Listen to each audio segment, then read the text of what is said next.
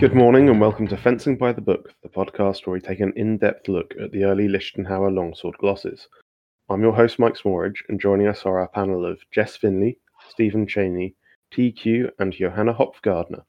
This is episode 33, where we'll be discussing lines 91 to 92 on Durchlaufen, or running through. Specifically, this episode will be covering the first few plays, where there are body wrestles against an opponent with their arms high.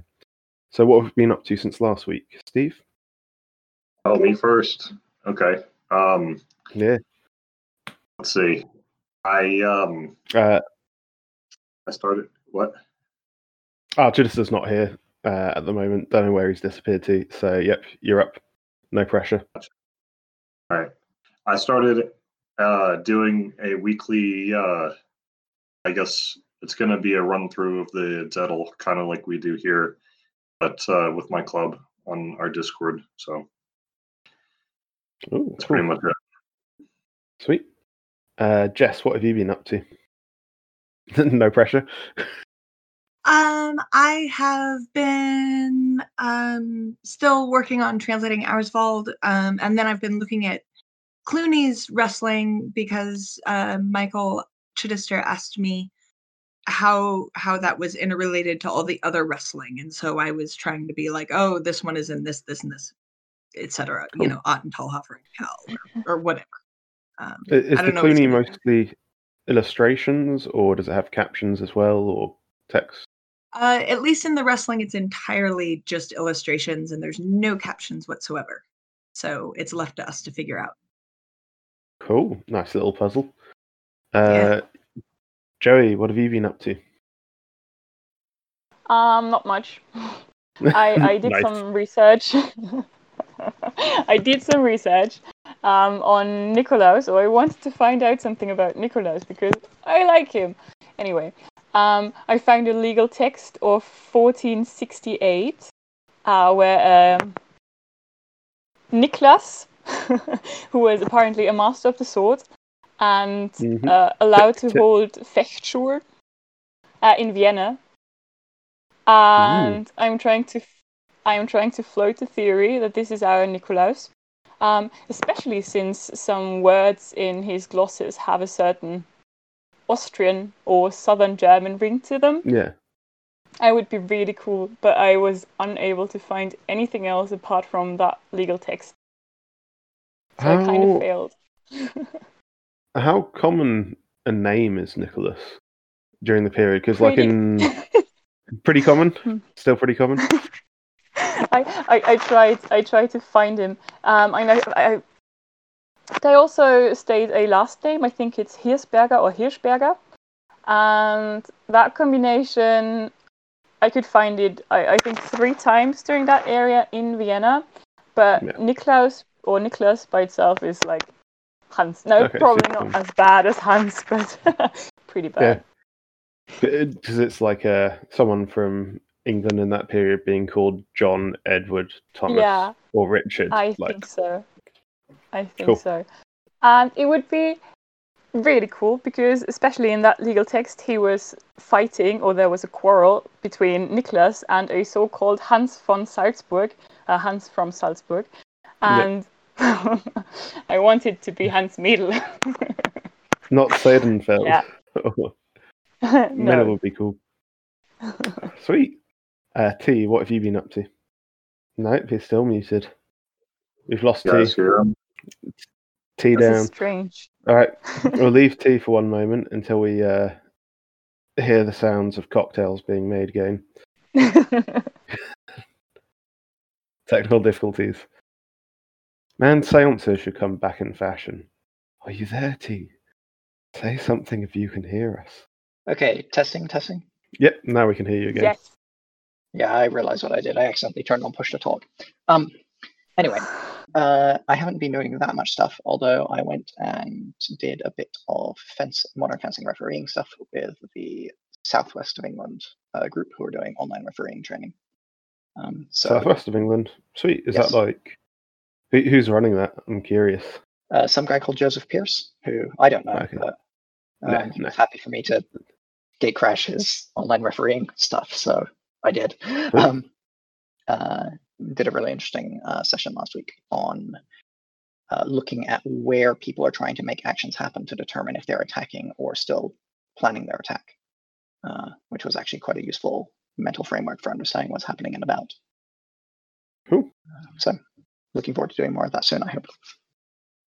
Sweet. What have I been up to?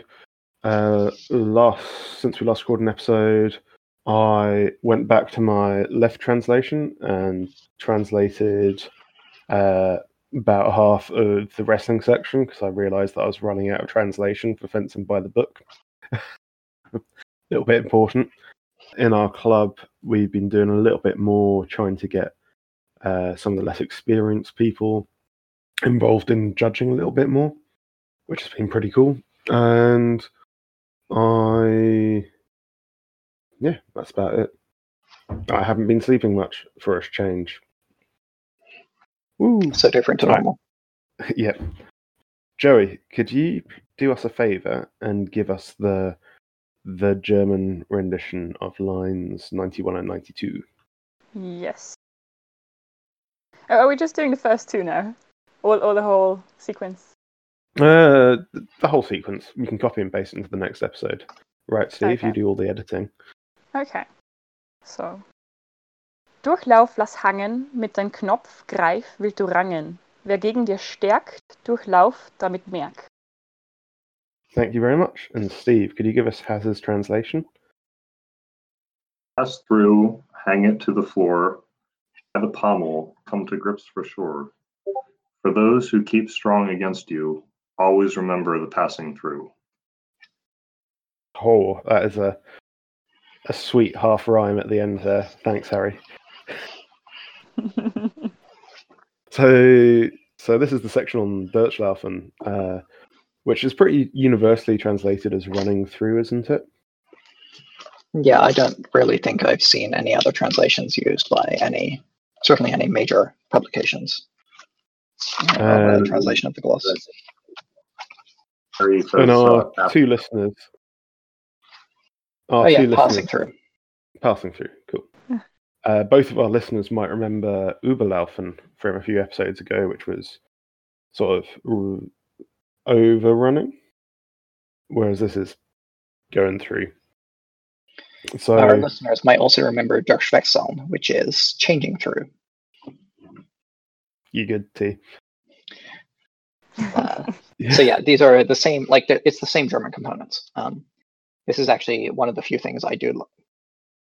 One of the few reasons I still use German terms when teaching is that there are parallels which are more obvious when you keep them in German compared to when you translate them. And things like Durchwechseln, Durchlaufen, Überlaufen, all using the same word components is one of those.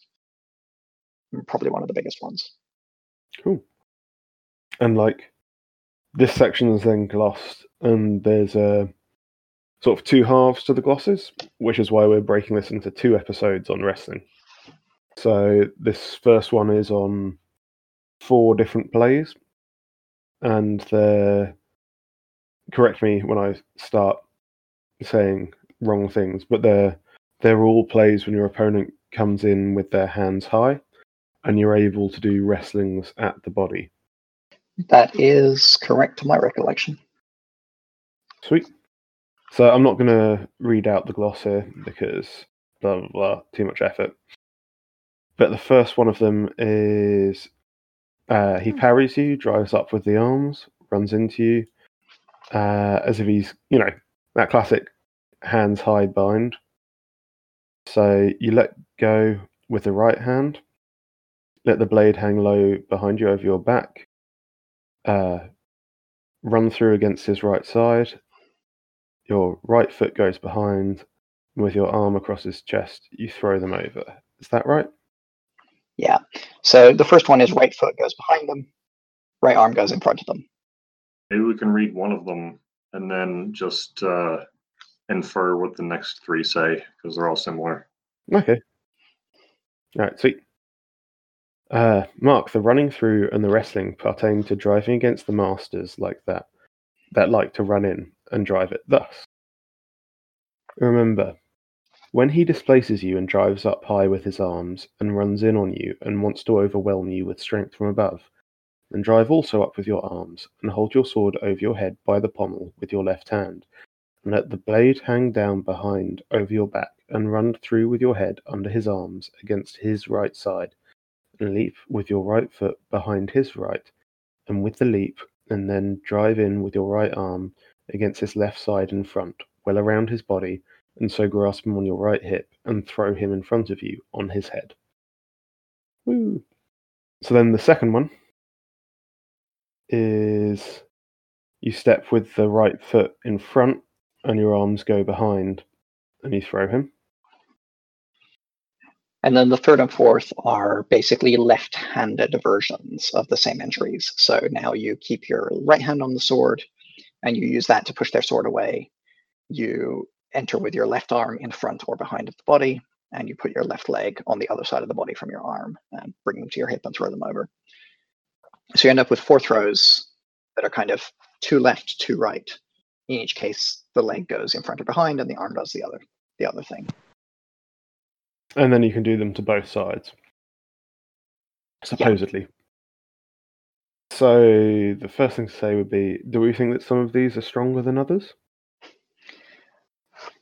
Yes, definitely. Do sucks. Yeah.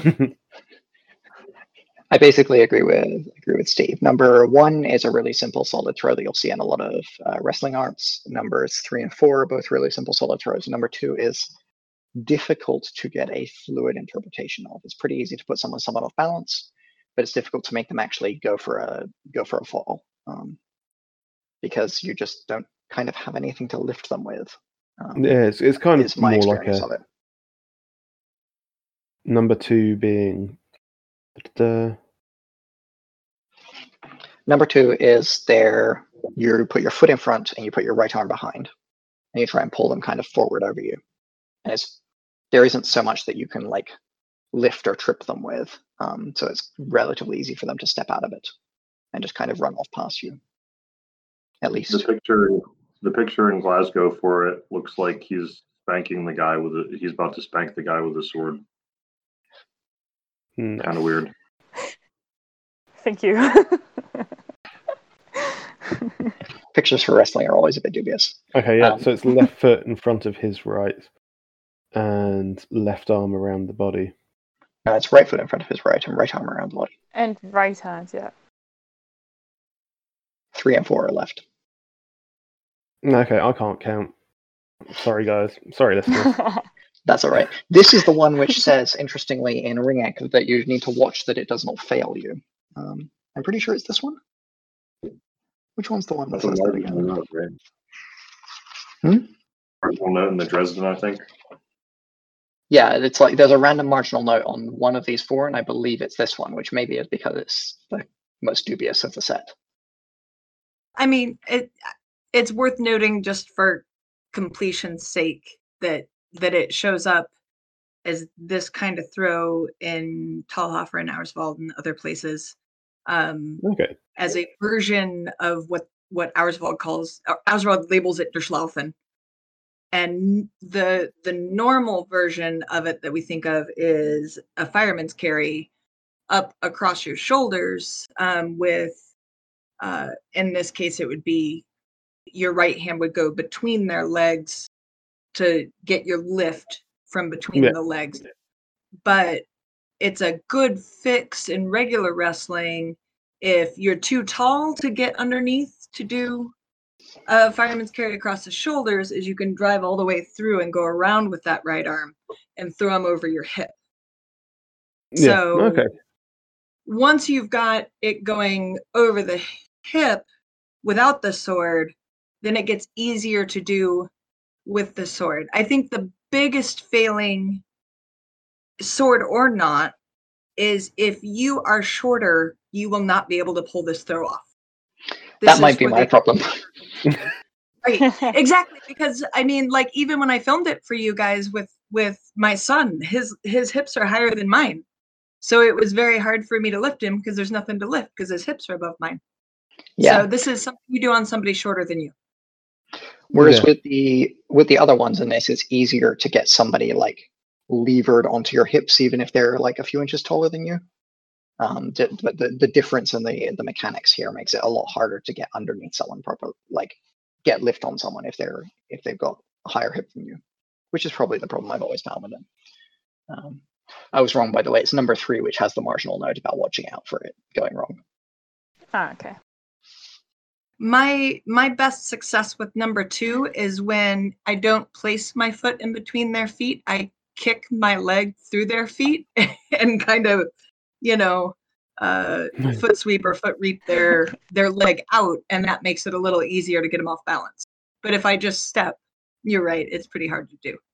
You have to inner thigh to inner thigh. Bam. My best take of that throw was similar. I accidentally kneed the guy in between his legs, and it was really easy to throw him that way. Yeah, I wonder why that would be. But this is all about breaking structure, isn't it? It is. It was totally martial and intended. No, it was accidentally. So when I normally do it or try to do it, I find it easiest if I let go of my sword and use my left hand to go in between their legs and lift with my leg lift with my left hand. So like in between their legs, their body, and flip it. But I've never. Yeah, but it's not really. They're not across my shoulders or anything. I just throw them over my right shoulder. But I do need the left hand in between the legs. Yeah, I've never done it with the sword in hand, I think. I played around with a version of this for a while where you as you push them down, I'd reach with the right arm and kind of try and get it like under the hip and use that to lift them up a bit. Oh yeah, and that grab of the works. Hip. Yeah. But it's really difficult to get the grip in fencing gloves. If they have like a belt, they have a belt, and you can grab that, then that makes it easy.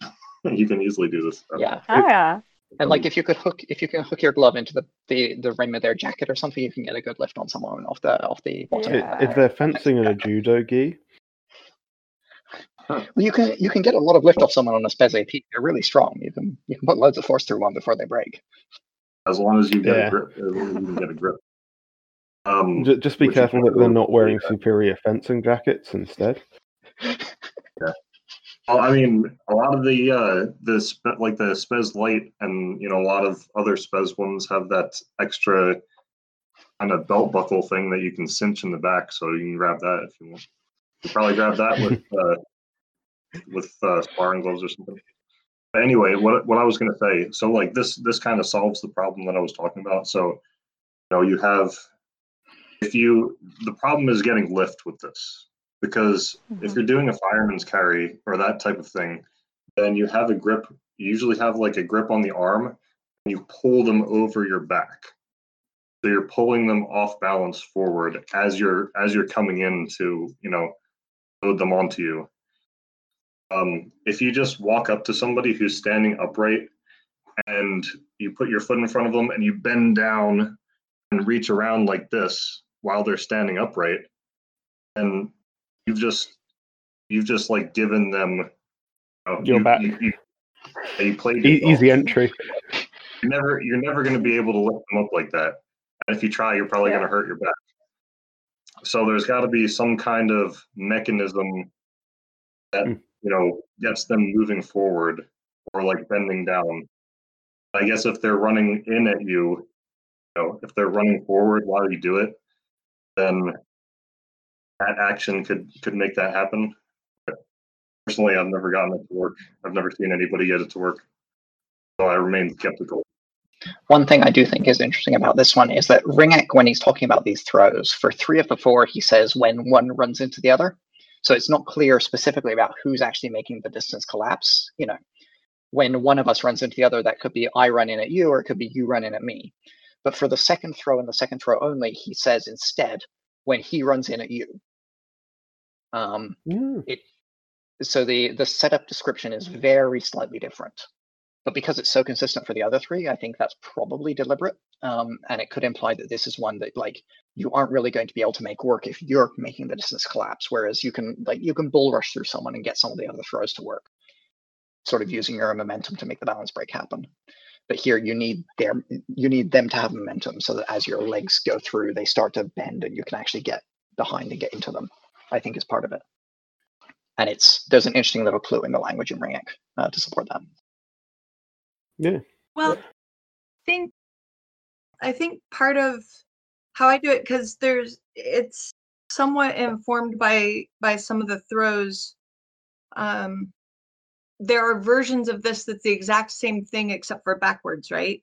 So that you're grabbing around their front, but your hand is low, and you're throwing them over your thigh, right? And so this is the same thing. It's just you're facing opposite instead of facing the same way. But like for me, I would think that you want your elbow and all this to be high, and then you grab low down there to flip it over, right? But I agree, if you reach low, like, nothing's happening, right? That's a bad day. For everyone who can't see what we were just laughing about, Jess was just doing demos of this throw on her sewing dummy with her awesome Lubeck jack on it. Yeah, so if you need to imagine it's like a mannequin with this amazing costume on it. It's got bitchin' sleeves. It's got armored legs on there. It's pretty damn good. So it's like the fanciest grappling dummy I've ever seen. Yes. Easier than trying to say words is just show you guys. Yeah, absolutely. Yeah, no, it's great. I think there's probably a discussion that Steve and I ought to sort of hash out at some point in this episode about the place for throws in modern sword historical fencing. Yeah, let's just dive into that right now. So yeah. So I'm gonna set forward a theory that I'm not sure that I believe in anymore, or a position, and everybody can tell me that I'm wrong. So I'm like, I really like longsword fencing rather than say épée because of the physicality in there, because it's a more contactful game, and a part of that is that there's wrestling and grappling in there, and I also think that in the longsword systems, especially Lichtenhauer, this Durchlauffen is a core component of that. And Hema has this kind of like chicken and the egg argument going on inside it that, well, we never train against wrestling or how to land safely, so we can't do it safely, so we can't do it. And so Hema wrestling sucks. Well, small martial art wrestling always sucks. Is the sad truth of it for Hema. Was there a question in there? Question like, no. Should wrestling be allowed in tournaments? Yes. Yeah, or like, should this ever be trained in a Hema club? Okay. I have some thoughts about safe training on this, but I'll let someone talk about tournaments first. Okay. Unless nobody does, in which case I'll have some thoughts about safe training. Well, I mean, it's kind of a tough issue. I kind of feel like takedowns usually shouldn't be allowed in tournaments. Well, first of all, I like to point out that I like to clarify the distinction that I make between takedowns and grappling, because not all grappling is takedowns. Yeah, and you've got standard arm wraps and hilt grabs and that kind of stuff, which is not this. Right, and if you if you say grappling should be illegal in tournaments, that's to me a ridiculous statement, because obviously you should be able to grab swords and grab people's arms and move people around and wrap them up standing. Yeah, but takedowns are where it starts to where the danger level starts to increase. And ultimately it depends on what is the acceptable injury rate for like a longsword tournament, because judo tournaments have much higher injury rates than longsword tournaments do, and the injuries are usually a lot more severe. So yeah, but that's judo. Like they're throwing each other around, so they accept that risk. I think pretty much everybody at my judo club was injured at one point, except for me. I got lucky. My training partner broke his leg, the fibia and the tibia, when we were doing randori, and it wasn't like there was no like dangerous action going on. It was just like a freak thing. His foot got caught weird on the mat, and his leg just broke. So yeah. I think I totally accept that throws are inherently dangerous, but I don't think that they are out of the realm of like they're just this incredibly dangerous thing that's impossible to ever train. It depends on where you are in life. Like if you're a 130 kilo obese person who's never done sport for the last 10 years, then it's probably quite dangerous. Whereas if you're, say, training with 18-year-olds that are out playing rugby at the weekend, it's probably not that dangerous, is it? And I think that Steve's argument that standing grapples are okay, whereas throws aren't, I disagree with, because let's take standing grapples. Like standing arm bars are just a recipe for either people getting joints broken or just being incredibly martially ineffective, just really badly done. And I'm like people got to be able to do them before they can be dangerous, though. That's not something we have to worry about right now. I'm not a shades of grey guy. I'm either like, this is bullshit or this is great. And for me, a lot of standing grappling without throws goes kind of into bullshit territory, where it's like, okay, I've vaguely got my hand on your hilt. Yep, I've given up my back. Yep, like you can just throw me into the ground right now, but you're not allowed to do that in this little game that we're playing. So this technique's more effective than it would be if there weren't those kind of social parameters there. Do you mean more effective than it would be on the streets? That was a phrase that I was avoiding saying. But yes, that's exactly what I mean. If this was real deadly longsword, and I was allowed to throw people onto the glass-strewn, hypodermic needle-covered streets, then yeah. The other thing that I cannot say is what I really do not like is clubs which are like, we do throws, but only until you just have their weight up and they're off balance. You're not really going for throws, because it's like, okay, so you're telling people, do they resist or do they not resist? If everybody here's like actually done some judo or some wrestling of the sort, like if you've got somebody with their weight off the ground, the throw isn't necessarily the most dangerous bit. The most dangerous bit might be them getting their foot caught, like you're mentioning with judo. So it's a sequence where people are. It's a contest. One person's trying to stop something happening, and if you never train like the end result of you lost that contest, then people don't know how to break full. And if they do accidentally get thrown, then they're upset. And if they don't get properly thrown, then it's still incredibly dangerous, but they've never trained the consequences of that. I think. I guess this is a good segue into some thoughts about teaching practice. I used to run a club where we taught regular classes. I don't anymore because my new club doesn't do classes, which is great. But when we did Durchlauffen, the way we handled it was we'd take a whole month. So it got more block time than any of the other 12 Hampstücke. We would And those classes would be structured quite differently to our normal ones. We do like a lot of breakfall practice in the warm-up section.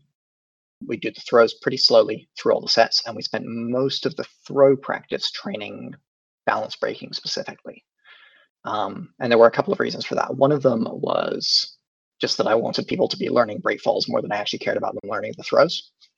And then the second one was that because I had people who weren't amazing at breakfalls, I wanted them to, like, you know, for every 5 reps, you do 4 where you just did the entry and the balance break, and then you do 1 where you completed the throw. And that was a training format I stole from the judo club I was attending at the time, where I found it was a really effective way to increase your practice on the bit of the technique which really matters to the success of the technique. Because, like, if you've got somebody off the ground or with their balance properly broken and you're in the right position, the throw itself is generally pretty easy. And all of these throws are not like complicated movements. There's not some fine detail of like the arm position during the throw, which makes or break how it works. If you get to the entry, the person's going on the floor. It just kind of happens. So, like, but when I say if you get the entry, that's quite important. Yeah. Like, if you get to a position which is kind of like the entry, but you haven't broken their balance, then they are going to throw on the floor. Yeah. But once you've got the balance break, the execution of the throw itself is not the hard part of these actions. And I think that's probably intentional to this particular set of throws. They're all very easy to execute if you can get to the right position with a good balance break on your opponent. And focusing on training that stuff, one, meant that people spent more time, like they didn't have to spend reps getting back up, spend time getting back up off being thrown. They didn't take the impact of getting thrown all the time in training. You know, they do 20 reps of entries and only get thrown 4 times versus doing 10 reps and getting thrown 10 times. So they've done twice as many reps and feel less hurt. And they were taxing their like less experienced break falling less. All of which I find are really helpful features of training it effectively. But you have to have a good idea of what the balance breaks you're looking for people to achieve are. Like what's the position you want them to get to. And it needs to kind of necessarily be a moderately compliant form of training. Yeah, for sure. Because you're not trying to blast through and actually finish it, so you have to go a bit slower. I don't know how well that works as like a way to teach people to wrestle, although my students could do it occasionally. But it worked well enough for not getting any injuries while we were teaching it, that I was pretty happy with it as a structure. So those are some thoughts on like how to train this stuff for your club. Focus on the balance break. Cover break falls a lot. Don't throw on every repetition. That's not the same thing as don't throw ever, but just like you can do a lot of reps of entries for relatively few reps of throwing and get most of the benefits with a lot less of the wear and tear on your participants. Cool. Yeah, I would build on Michael Chittister appears. Jess had something to say there. What were you saying?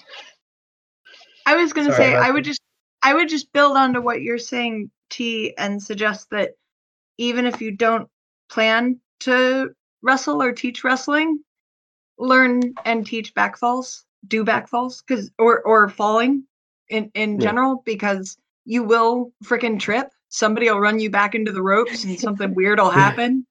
Like you have to have. I mean, it's true. the best skill that you can learn in martial arts is how to fall over safer. It sounds ridiculous, but I can think of half a dozen times this year that it saved me from serious injury. This one time I was setting up a circus tent, right? judo, and then sorry, I was going to say, and then the only other thing I would say is if you're planning on working Durchlaufens and having these high amplitude falls in your sparring, kick ass, but maybe also add the swords into all of your break falls. Like learn to break fall with a sword in your hand. Learn to throw a sword, take a forward roll over it and not land on it and not be freaked out by it, just so that you start to understand where it is in space during these weird motions. So something I would do now if I was teaching it again is we would use probably foam swords or Durchlauffen classes, because you're less likely to get stabbed on them, and they let you train with less other gear in your way. And sometimes it's it's good to practice break falling in your gear if you're going to fence, especially if you're going to fence tournaments or throws. But being able to think about what's going on in the battle without your one-to-one training in your training drills without having to wear masks and heavy gloves and stuff is pretty nice. Makes it easier to just get used to what you're actually doing. In Athena, they tend to use the David Rawlings swords for that, which are great for not worrying about hurting your opponent. And if you get the kind with the flexible cross, you can also fall on them with pretty safely. Yeah. We broke a few fingers with Rawlings swords. Bring in my Shania on Durchlauffen time. So we just practice with Shanias.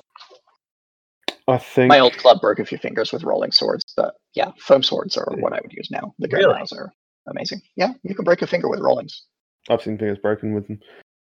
I think my key takeaway would be absolutely do train this. Do train break falling and be really, really explicit about what's acceptable in your fencing. Because if you know, like you're doing like you can throw until the balance is broken type stuff, and then you come up and you fence a relative beginner in your club who maybe doesn't know like all of the social norms about what's acceptable or not, and suddenly you go for a throw, they won't know that you're only trying to unbalance them. They might white belt spaz out and just hurt themselves, or they might be a big boy and go, oh, throw-ins allowed. All right, next exchange, shoot for a double leg that you're not expecting because that's not allowed in your context. Random aside, why doesn't Lichtenhauer have the shooting for a double leg in this section? Shooting for a double leg isn't an amazing percentage action with us. It's like 50%. All right, shooting for a single leg. Can we maybe talk about the throws that are here first? Because we haven't really talked about them. The bad one. Talk about the bad one. All right, go for it, Steve. Tell me about everything that's bad. Okay. Well, I guess, yeah, I'm the one who brought it up. So, I mean, we can talk about like the mechanics. So we briefly touched upon off balancing, which I think is something that we should mention a little bit more because it's absolutely necessary for any kind of throw. And you need a kind of mechanism for unbalancing the person. In wrestling arts, like judo, you can there are a number of ways to off balance a person. But in that case, you have contact with the person. You're moving around with them. In sword fighting, you don't really have that. You kind of sword fighting, and then you get a grip and you throw, or at least that's how they're presented in the book. They're running in, and then you get a grip and you immediately throw. So what is the off balancing mechanism when you're doing that? Anybody want to pick it up or keep going? Okay, T. I was going to call out, there's a particular sentence which turns up repeatedly in these, which is the thing which you do between the bit where you grab them and the bit where you throw them, and that's that you secure them onto your hip. And that's referenced again and again and again in all of these, all four of these plays. They almost always say, just to quote a random ring egg one, move with the right arm in front well around his body and secure him onto your right hip like that and throw him in front of you as is pictured. So you have this idea of between grabbing them or between making contact with them and throwing them, doing a thing with them that puts them onto your hip. And I think that's the section where you're breaking their connection to the ground and not balancing them. So for some of the throws, that might be in the form of putting your arm in front of them, stepping behind them, and loading them up. So they lift up off the ground a bit and end up loaded on your hips, at which point it's a lot easier to throw someone. This is like some judo throws. In others, it might be pulling them in and kind of lifting their hips up and hooking them up in the second play. In the fourth play, which is left arm in front, left leg behind, is that the right order? Behind. Yes, it is. Yeah. That is the fourth play. The like the way I do it is a little bit different. And instead of so much pulling them onto my hip, it's like crashing my hip into them while putting one leg behind and pushing one arm through their torso. And again, that serves the purpose of taking their body and like pushing it off balance, locking it off balance by having it pinned against my lower body at one angle and my upper body at a different. But they all have this instruction to secure them onto your hip, which I think is the balance of the throw, or should be understood as the bit where you do the balance break.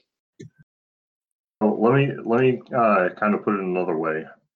In judo, there's 4 phases of the throw. There's grip fighting, which is where you try to like establish a good grip. There's kazushi, off balancing, which is where you off balance the person. And then the next step is getting into position. Tsukuri is what it looks like it says, and executing the throw is kake, is after you're in position. So usually there's a bit of off balancing that you have to do before you get into position to do the throw. If you try to get into position and they're still like and they're not off balanced, then they'll just counter you, because as you get into position you have to move and just get suplexed or whatever. Do you want to say something, Jess? I have a thought. I'm with you on what you're saying on that, Steve. And my read on these is that it's when you release the pressure of the bind, right? For the first 2, right? Because you're running into snail sex or whatever, right? Where strong against strong.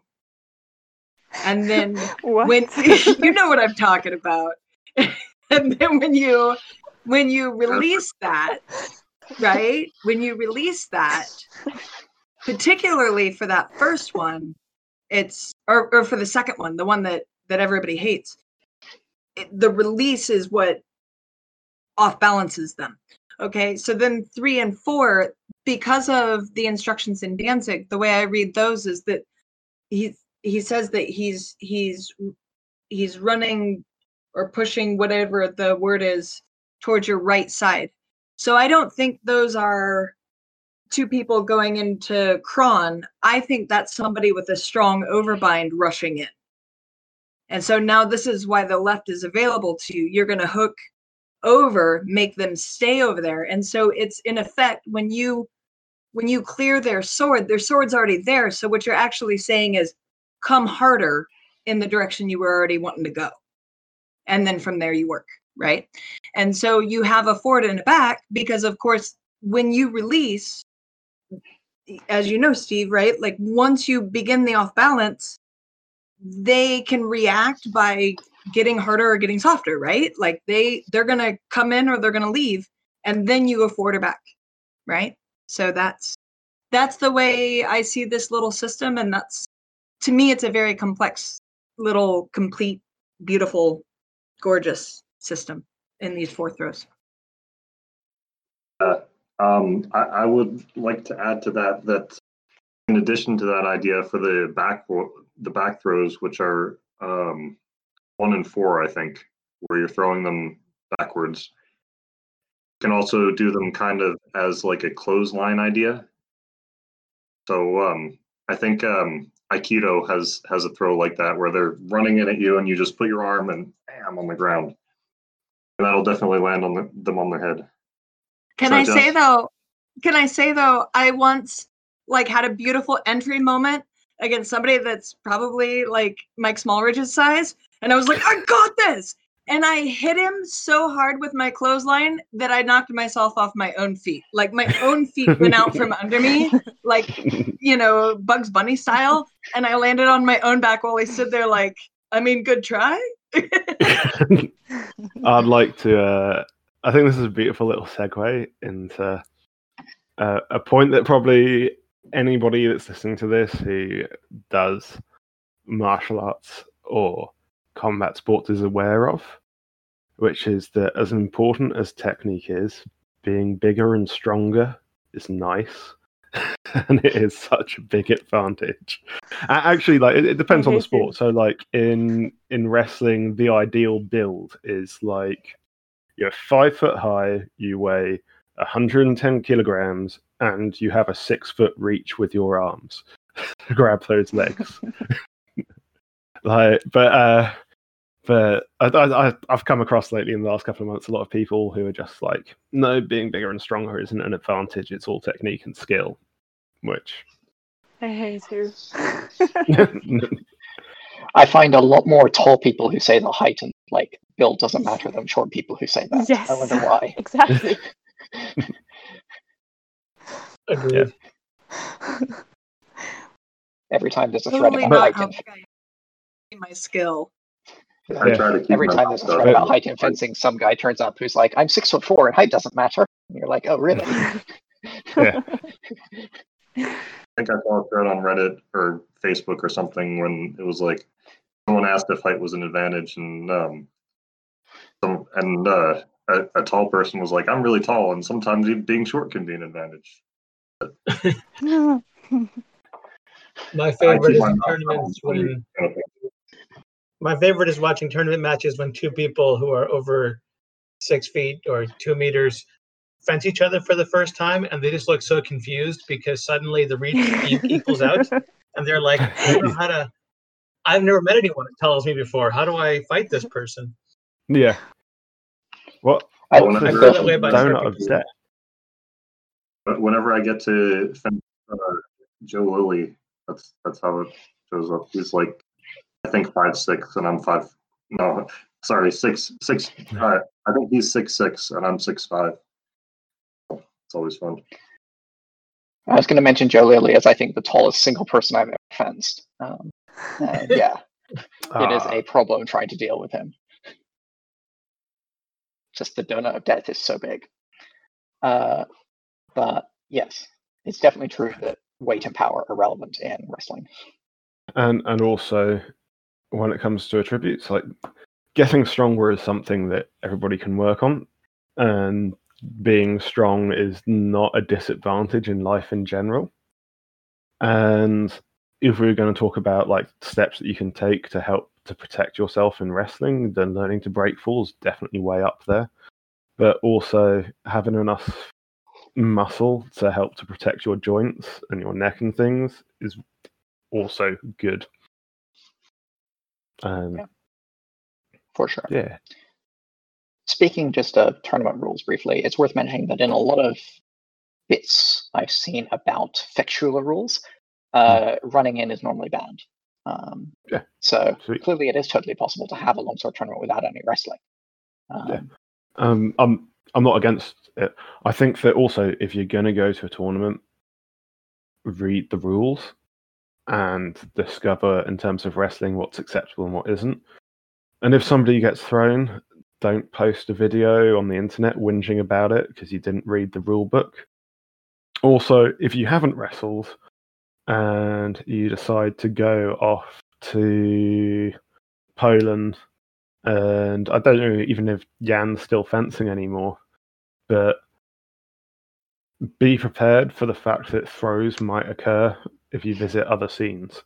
And I think that, to get on my high horse 1 second, this is one of the big failings of the UK scene when I was last over there, was that it doesn't prepare people to go and play at the next level. And also, Throws allowed in the UK. A lot of UK tournaments don't allow throws. So when I last ran a comp in the UK, I had an open format and then a mini Champions League. And I was like, in the open format, no throws because people won't be prepared to deal with them. In the Champions League, like everybody's expected to be a big boy, they're allowed. There were some throws and nobody got hurt. On the other hand, Paris, sportiest of sport teamer with their delicious right of way, throws A-OK. And they actually had a rule set whereby if you got like body contact, like limb to torso, then that was now a wrestling. And to score that situation, you had to get a throw or to break away to use a blade action. So it made clear that like you are now in wrestling and this is a wrestling mini game that you have to win. You can't like do the typical get into a wrestling situation and then rub the flat of your blade against them and hope that the judge will call halt. And that's why, like, there's the Art of Fencing Facebook that was like one of the few places that did in-depth longsword analysis using their sweet humanus, and they have some sweet throws. There's one French guy in particular whose name escapes me right now because it's really early in the morning, goddamn, but he's a dancer and he's got these really, really good shooting for a takedown. There's a beautiful photo of him where he's shooting for a double leg and his hands have come out of his gloves as he pulled back to shoot, so his gloves and the sword are still suspended in midair while his arms are going for it. It is brilliant. I'm going to have to look it up. I think it might be a Guillaume, but yeah. There's a lot of those in France. I hate the sawing thing that people do. They'll try to saw on somebody when like they're in grappling or whatever. I hate when people do it, and I hate when judges score it as a valid point. This was one of my pet peeves. The point about hurt if it was a sword. Sorry? So I bet that would hurt if it was a sword. Probably, but that doesn't mean that I like to see it or I want it to be a point. I know. I'm just. Is that better or worse than the shitty pommel strikes to the back of the head that we see in that same situation? I just card those big time. Yeah. Not to the back of the head, but a pommel is actually something that is fine. That if you threaten a pommel, then that's something that I would score. Or if you go like this and line up a stab, people can't see what I'm doing. I'm holding a sword and half sword and. Yeah. The point about being aware, especially if you're traveling, which obviously isn't a thing anyone is doing right now, but is totally a thing people should do once it becomes possible again. Be aware what the fencing culture of the scene you're going to is and what its view on throws and takedowns are and so on. I remember when I went to IGX last year and competed in longsword that I looked at some of the people in my pool and specifically planned how I would deal with them trying to wrestle me because I figured it was a possibility. And mostly Luke Maurer didn't wipe the floor with me in wrestling, so that was okay. They had a 10 count on stalling, so I could stall him out. I couldn't out-wrestle him, but... I think there's also that bit of feedback with anybody who's organising a tournament ever, which is look at the rule set that you've come up with and try to understand how somebody could abuse or break or use those rules in a way that you're not expecting. Yeah, that's a very important part of tournament design. Guillaume Lesny was the person anyway. And let's say that you have a rule set that encourages afterblows and you can score with a grapple, with a throw. Then what you're saying to some hick is ignore the pretend sword fight of the game. Just go wrestle. And if you get somebody that's then playing that game, it's not their fault. They're not being a brute. They're just playing the game that's been outlined. It's a fault of the organisers. All right. Has anybody got anything else to add, or shall we wrap up? It's been nearly an hour. Oh, yeah. Also, hi, Mike. What have you been up to in the last week? Hey, sorry I was late, guys. I had Discord closed and forgot what day it was. And then I thought, I'll see what's happening on Discord today, and opened it up, and there was a podcast happening all of a sudden. That's all right. So I have spent, in particular, the last 48 hours feverishly going and doing paperwork for these stupid facsimiles. And in particular, we've got a really cool thing happening where we're going to try and do gold ink on the crowns and garters, since we're doing Fiore. So it's not like the current model has all of the gold printed on it. So it looks fine. I mean, it's a totally good print, but adding the gold ink will make it more flashy and more specialer. And it's going to be fairly pricey. The binder finally got back to me with a quote on that, and it was like $170 to do gold on top of and silver ink on top of the cost of the book itself. Yeah. So basically, I saw $170, and I was like, yeah, I can waste that on shiny things. Yeah. So for twice the price, you can get one that has gold effects all over it, which is going to look really nice. But it means I have to suddenly do a second whole payment cycle. And I discovered exciting things about PayPal as I'm going through this that make me unhappy. But That's what I was Hey, doing man, right before I joined this podcast. What? How else are we going to afford to put cars in space? Right, exactly. Apparently, if you make more than $5,000 in a month, they just keep the rest of it for a certain amount of time and say you can't have this yet. So Ooh. I got an email today saying you're very close to your $5,000 limit. You can request an increase in the limit once a month. So I went and requested one, and they said no. So it's still $5,000. Yeah, I don't understand how that process was supposed to work, but I think 3 or 4 weeks they'll release the rest of the money. And since getting the minimum number of orders to make this gold ink thing happen will cost $10,000, I'm going to vastly exceed their arbitrary limits. But it's going to be exciting if it happens. I think that's basically all that I've been doing this week. I also have a giant stack of Talhaffer facsimiles in my living room that I need to pack and ship eventually. It's not as giant as some stacks I've had. This is only like 40 or 50, but it's a lot still.